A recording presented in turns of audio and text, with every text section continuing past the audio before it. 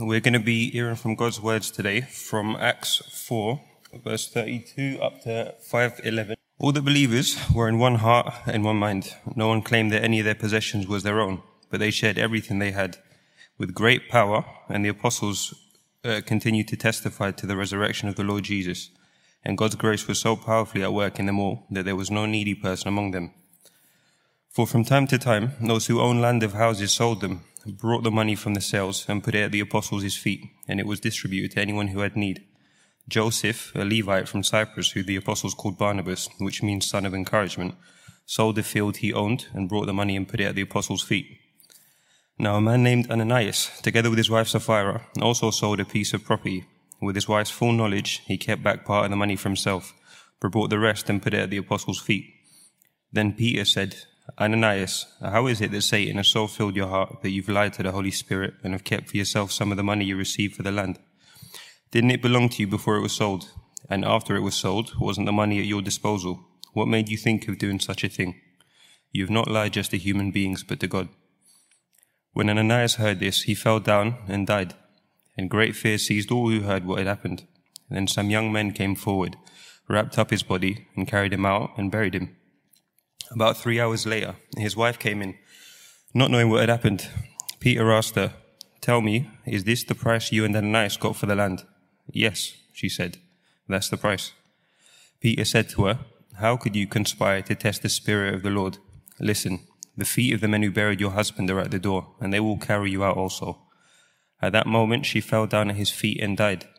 Then the young men came in, and finding her dead, carried her out and buried her beside her husband. Great fear seized the whole church and all who heard about these events. These are God's words. Evening, everyone. My name's Scott. I'm the student minister. I thought we'd start this evening by having a bit of a practical exercise. So the guys at the back are going to pass around the offering plates, and we're just going to see what happens. See where we get to. No, that's not what we're going to do. But interesting passage, hey. We often romanticize the early church, don't we? We think, oh, wouldn't it be great to have been part of the early church? You know, so much excitement, so many people becoming Christians every day, and the apostles doing such great signs and wonders. But then this also happened. If you lied about your giving, you'd be buried that afternoon. It's pretty stark.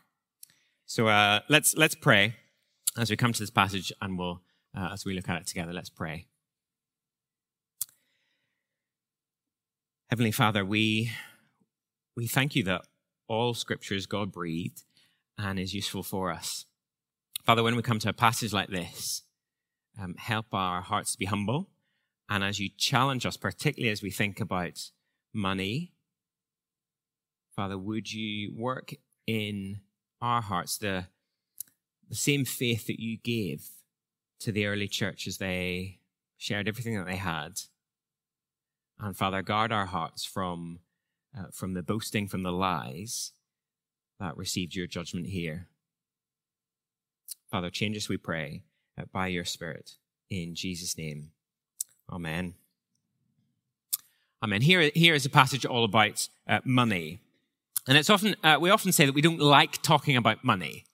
But then you get to a week like this week with the autumn statement, and the only thing that anybody's talking about is money. Every article on the BBC website is like, how much money have I lost because of the autumn statement? How much money will this get? We're just talking about money the whole time. And actually, we're much happier to talk about money than we think.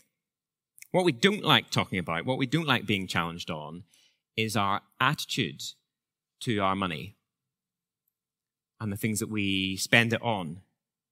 That's what we find much harder to talk about. Especially, I guess, when you read a verse like verse 32. All the believers were one in heart and mind. No one claimed that any of their possessions was their own, but they shared everything they had. What a difference the gospel made to these early Christians. And in some ways, we want to be a church like that. Or at least we want to be a church like that in theory until it gets costly, which would be the reality, wouldn't it? These early Christians, first Christians, they understood that if the gospel was true, then it had massive implications for their attitude to their money and in practice how they spent it. And so as we look at it this evening, it's going to challenge us. It will be challenging to think about these things together. We're sort of parachuting back into Acts after a few weeks away. So let me remind us where we're at. Luke, the author, is recording the spread of the gospel, the spread of this Jesus movement across the world. And he's showing us that the message of the risen Lord Jesus is credible, is good for society, we'll see that a bit this evening, and is messy. It spreads in a messy way. It's not always straightforward, and we'll definitely see that. Just before our passage, chapter 4, verse 31, this is what happened. After they prayed, the place where they were meeting was shaken, and they were all filled with the Holy Spirit and spoke the word of God boldly. Here is a spirit-filled church proclaiming the gospel to those around them. It's growing literally every day. But it's also messy, not straightforward. And we saw last time, if you can remember, that Satan was attacking this new church from without. There was persecution on the early Christians. And now, here particularly in chapter 5, he's attacking it from the inside through lies. And lies particularly about money. Lies that threaten to divide and destroy the early church. Okay, where are we going? What are we going to see? We'll see firstly that the headline in verse 32 to 35, the church loved the truth and were one together. And then we get two examples, a good example and a bad example. The good example, Barnabas. Barnabas loved believers and sacrificed money. And the bad example, Ananias and Sapphira, who loved money and sacrificed the truth. That's where we're going. Firstly then, the church loved the truth and were one together. These early Christians, they loved the truth of the gospel and they were being transformed by it. And what did this genuine spirit-filled community look like? Well, verse 32, all the believers were one in heart and mind. No one claimed that any of their possessions was their own, but they shared everything they had. With great power, the apostles continued to testify to the resurrection of the Lord Jesus. And God's grace was so powerfully at work in them all that there was no needy persons among them. For from time to time, those who owned land or houses sold them, brought the money from the sales, and put it at the apostles' feet, and it was distributed to anyone who had need. Here is real unity among the believers. They were one in heart and mind, not just a sort of surface level unity, but at the deepest level. And that affected their attitude to their stuff and to their money. No one claimed their possessions as their own, but they shared everything they had. Let's just be clear what this is and what this isn't. The early Christians, they haven't sort of deserted the world. They haven't sort of given up everything and gone to live in the woods in a sort of commune all together, in a sort of little holy huddle. You know, they're still out there in the world witnessing to the risen Lord Jesus. But they're in it together, genuinely together. So much so that they share everything they have. And see, it's not just in theory, isn't it? And we kind of like the idea that we would share everything, mi casa y su casa, make yourself at home. Like, no one actually ever says that, but it's not just in theory that they're sharing their stuff. It's in action. Like, they're actually doing it. And when there was a need, some people would sell some property and give the money to the apostles to share with whoever had need. It is genuine, costly sharing of their resources. It's not just, anyone want to borrow my Netflix password? This is, do you want to borrow my house? Do you want my house? Here are my keys.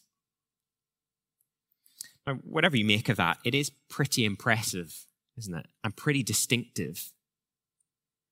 Lots of people down through history have tried to sort of create this sort of level playing field society. I guess most sort of obviously, communism, everything is sort of in shared ownership. But of course, even communism didn't work, did it? Apparently, Khrushchev said this. I don't know if this is a genuine quote. I can't find him actually saying it anywhere, but I hear lots of people quoting him as saying it somewhere in slightly dubious ways. But it's a good quote anyway. So maybe Khrushchev said it, maybe he didn't. He said this, former Soviet leader: "The failure of communism is the failure to create a selfless man." See what he's saying there? The failure is a failure to create a selfless man. That is, no matter how much you try and top-down impose something on people, those in power will always use their power to their own advantage. And just for the sake of balance, free market capitalism is sort of no better, is it? Trussonomics, which we had for all of whatever it was, 44 days. Make the rich richer, give them more of their money, and eventually it'll sort of trickle down to everyone else and make everyone better off. And the markets, whoever they are. Some of you are the markets, I think. My understanding of some of your jobs, you are the markets. That's basically who I picture when the BBC News says the markets say. The markets, told Trussonomics where to go. It doesn't work. Anyway, what we see here in Acts 4 is not top-down, some sort of ideology. It is voluntary. It's grassroots. It's genuine sacrificial giving in response to the gospel, in response to the needs of other Christians. And the point is, only God's Spirit could change people's hearts like that. And that is what God's Spirit is doing here. Now, we'll come on in a moment whether we should expect this today, whether we should be acting like this today. But at the very least, just seeing how the early church understood the stuff it had should challenge us, shouldn't it? It should challenge our incredibly individualistic way of thinking about what is mine. It's my money. It's my house. I've worked hard for it. Occasionally we extend that a little bit further, don't we? We say, we talk about this is my family home, or, I'm trying to put something aside for my children and beyond. But do we ever imagine extending it to our brothers and sisters in Christ, our church family, the people who Jesus died for, to unite us together with? Do we ever dare to think, well, this stuff that God has given me, it is ours, not just mine? We're then given this example, an example of someone who gets it, Barnabas. Barnabas, who loved believers and so sacrificed his money. Verse 36. Joseph, a Levite from Cyprus, whom the apostles called Barnabas, which means son of encouragement, sold a field he owned and brought the money and put it at the apostles' feet. Here's the positive example. This guy, Joseph, a Levite from Cyprus. And you might know him better as Barnabas. And we'll see him a few more times in Acts. And this guy is so encouraging that the apostles give him the nickname Son of Encouragement, Barnabas. And he really is an encouragement. I think the point of naming Barnabas here is not necessarily to fully lift him up. It's just to give us an example. Here's someone who actually did this. It's not just theoretical. People were actually doing it. Giving up capital. Giving up what they had for others. Which does bring us to the question then, are we meant to do this today? Is that the application? That we're all to sell everything that we have and lay it at Matt Fuller's feet. It's not demanded, is it? It's never demanded in Scripture that this is what we do. And we must note that not every individual is doing it. Okay, not everyone had to. Not everyone had the means to do this. There obviously are some in the early church who are in need and had those needs met. So it's clearly not for everyone. What it meant to live out the gospel in relation to our money, well, it differed depending on who you were and your circumstances. Maybe, I guess, particularly at the minute, as we're very aware of our finances, we are called to be wise with the resources that God has given us. But that wisdom is so that we might share with others. The attitude is to be the same, isn't it? It's not just, we're not to be wise for our own sake and so that we can have more. It is to be wise with what God has given us so that we can be generous. And I guess one way of thinking about it is if you're a mature believer, you should expect that to be obvious from your financial decisions. Ask yourself this question: do my financial decisions look any different to my peers who aren't following Jesus? Or think of it this way, there should be things in my bank statement that can only really be explained by the work of God's Spirit. And if those things aren't there, well, then maybe I'm not as mature as I like to think. Now, look, you'll be pleased to know that I do not have access to your bank statements. So I've got no idea. But I guess what I do know from being around church a while is that this is going on in different ways, isn't it? So let me flag again the Deacons Fund, which is a fund at church, which different people give to at different times when they're able, that anyone in the church family can access when times are hard, when they're really struggling. That happened through COVID, when people lost their jobs or lost their income, and the Deacons Fund provided. I imagine it'll keep happening and maybe increasingly happen through the cost of living and inflation the way it is.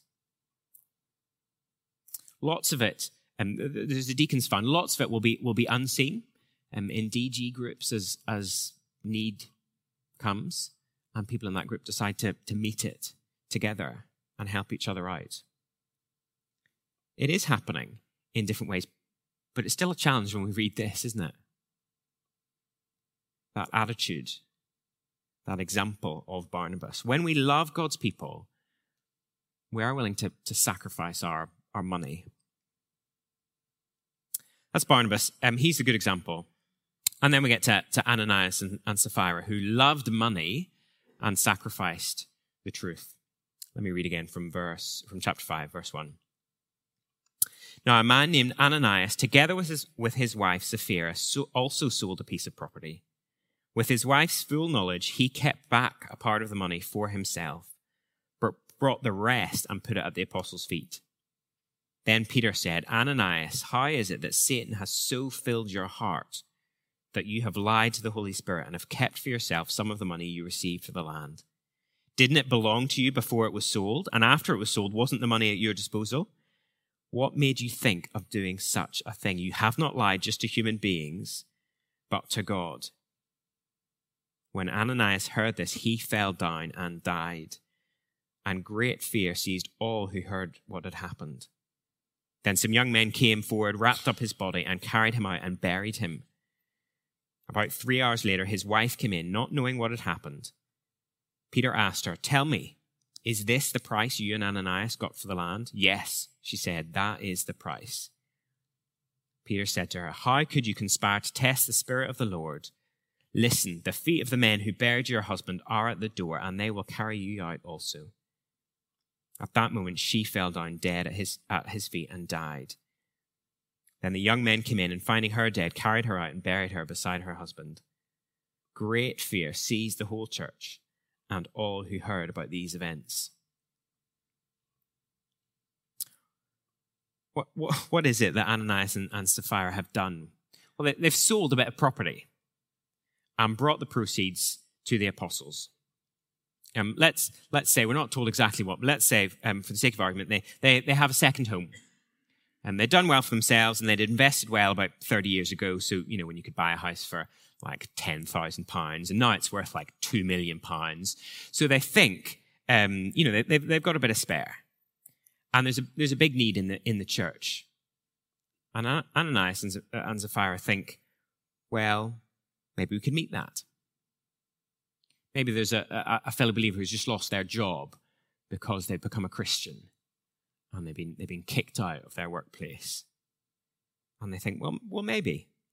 Let's sell our second home and give that money to the apostles. And we're thinking, wow, how generous. I mean, it is generous, isn't it? Except that it seems they've implied, or probably more explicitly said, that they're going to give it all. They're going to give 100% of what they've got for it, and they haven't. And that is described as Satan filling their heart, lying to the Holy Spirit, lying to God, and conspiring to test the Spirit of the Lord. It doesn't get much more serious than that, does it? Lying to God. So much so that it is Satan who is behind it. Why do they do it? What is their motive? We're not explicitly told, and maybe it was mixed. Maybe they genuinely did want to help out. But given that we've just been told about Barnabas and the encouragement, the reputation that he got, maybe Ananias and Sapphira, they want a reputation like Barnabas. They want a nickname too. They want to be the husband and wife of encouragement. But they want that without the cost. Now look, they weren't required to give it all, were they? Peter makes that clear. Look, it's yours. It was yours all along. You do with it as you see fit. But it's the fact they lie about it. That is the real issue. And the judgment is pretty swift, isn't it? Ananias drops dead and is buried. And just 3 hours later, his wife comes in. She's given the opportunity explicitly to change the story, to repent. And she point blank lies. And she falls down dead. We read that, don't we? And we think, gosh, it's a bit much. It's a bit extreme. Is it really that serious? Should we expect this to happen today? Should we expect it? Because the simple answer is it is no, not explicitly like this. And we've got to remember that this is a particularly important point in the history of the church. It is absolutely essential that the early church doesn't fall into lies about money. Why? Well, because the reputation of the gospel is at stake, the very integrity of the gospel. If that first church just becomes like any other corrupt institution, then the gospel message just loses all its integrity. It's interesting as you look through Acts, all the threats that there are to the early church, and there are many, this is the one that God deals with decisively there and then. So you get continually through Acts persecution. The early believers being persecuted and hounded again and again, and God allows that to continue. You get difficult pastoral situations. We'll see that in a couple of chapters' time, and God allows that to continue. But here, lies about money. Now that needs to be dealt with. And if you know your Bible, it's got echoes of a similar story in Joshua 7. Joshua 7, back in the Old Testament, the people of God had just arrived in the Promised Land. And Achan, a guy called Achan, sinned by stealing wealth, by taking stuff that should have been completely destroyed, that belonged to the pagan nations. God had said, destroy it all, get rid of it. And he thought, I'll keep some. And because of it, Israel was defeated in battle and people died, and it was serious. When it was discovered that it was Achan who had sinned, he and his family were taken out and stoned. And it was serious. And the parallels are there, that as that first sin of the people of God in the promised land, it was deadly serious. It needed sorting out. And here, in the early church, the first sin from within the church, God deals with it. It is that serious. So, of course, there will be Christians today who will lie about money, and they won't be immediately struck down for it. And that's not because suddenly it's okay. It mattered more back then. It's fine now. But I guess it's just not quite as damaging. It won't completely destroy the reputation of the church and of the gospel in one go. So we shouldn't expect, I don't think, this sort of immediate judgment in response to lies about money today. But that doesn't let us off the hook. It is still serious. A lack of generosity is one thing, but lies about money, that's really serious. Why? Well, I guess because money is a key marker of our maturity. We've thought about that already. And sins around the issue of money, well, they are a real danger. If we remember what Jesus said about money, I had lots to say about money, but a couple that I think will come up on the screen. Jesus said this, "For where your treasure is, there your heart will be also. No one can serve two masters, for either he will hate the one and love the other, or he'll be devoted to the one and despise the other. You cannot serve God and money." And lies and deceit around financial issues, they are a sure way of showing you where your heart is, what you're really living for, who you're really serving. And that is especially true, isn't it, when it comes to issues of money in the church. This isn't just, and what Ananias and Sapphira do, it's not just some underhand deal at work, although I wouldn't recommend that either. It is lies within the church. The world gets, doesn't it, that lies about money in the church is a pretty ugly thing. And the world gets that when it sees the Christian minister who encourages others to be sacrificial and generous just before he jumps on his private jet to go off to his Caribbean retreat. People get that there's a disconnect there. Or this story in the Washington Post about the preacher and his wife robbed of $1 million worth of jewelry during one of his sermons. So you think, oh, poor pastor, his house got burgled while he was, up there preaching, and they took $1 million worth of jewelry. I mean, what was the guy doing with $1 million worth of jewelry in the first place? If you follow the ever popular Preachers in Sneakers, I don't know if people still do that. It's slightly tongue in cheek. It basically shows a usually fairly well known preacher and takes what they're wearing and shows you how much it cost, and shows you how much their shoes, usually their shoes, were worth. For the record, £40 at the designer outlet in Wembley Park. Aside, bargain shoes are just one of many, many things that Wembley Park has going for it. So if you fancy a move there around next summertime, come chat. I would love to talk to you. Back to focus. It is no wonder, is it, when the church looks at some Christian churches, that it can be pretty cynical about the gospel. See the impact that this has on not just the church, but everyone who hears about it. Verse 11, great fear seized the whole church and all who heard about these events. People got that their honesty about their money was an important thing. Lying about money was deadly serious. You'd think twice, wouldn't you, before you sort of humble boasted about your money and your giving. It's easy to laugh off, isn't it, a pastor with his private jet or with his $1 million in jewelry, but it is deadly serious.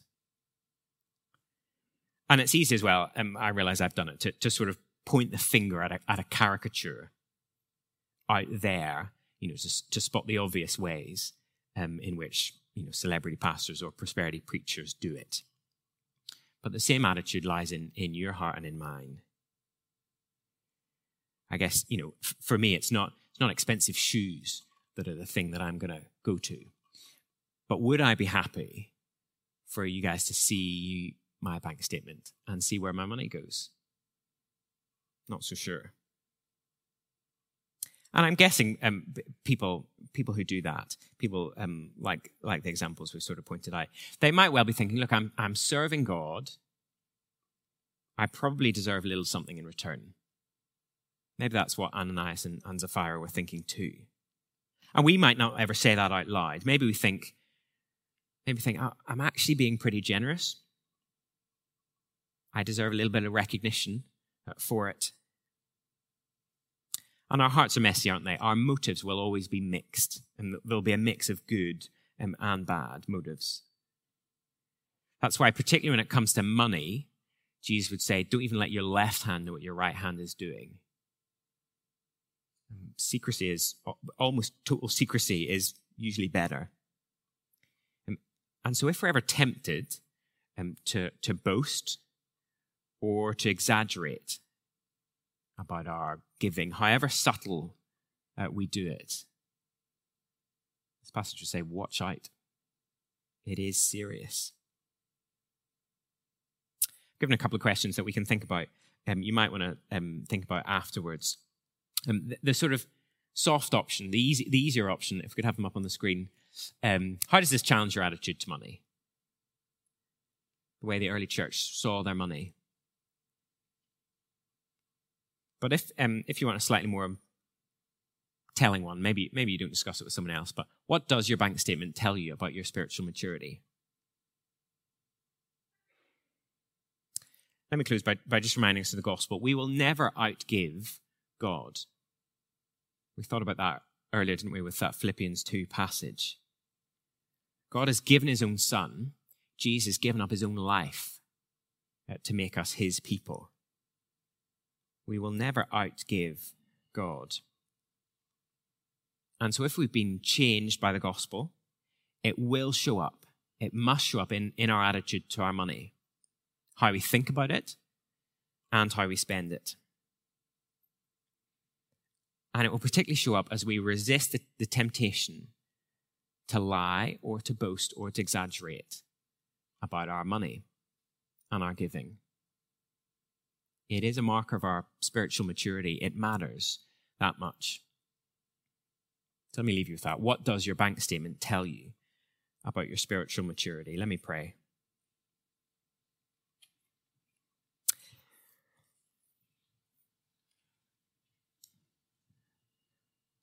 Father, we don't like being challenged about our money. We don't like having to think about it. And yet, time and again, your word calls us to do just that, to think about how we spend what you have given to us.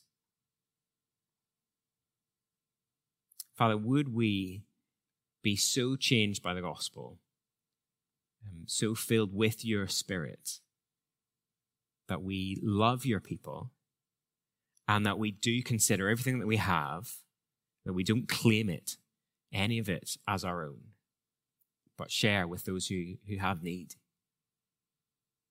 Father, would you work that in us? Would you save us from the danger of lies and boasting and deceit about money? And would you work in us this generosity? We pray in Jesus' name. Amen.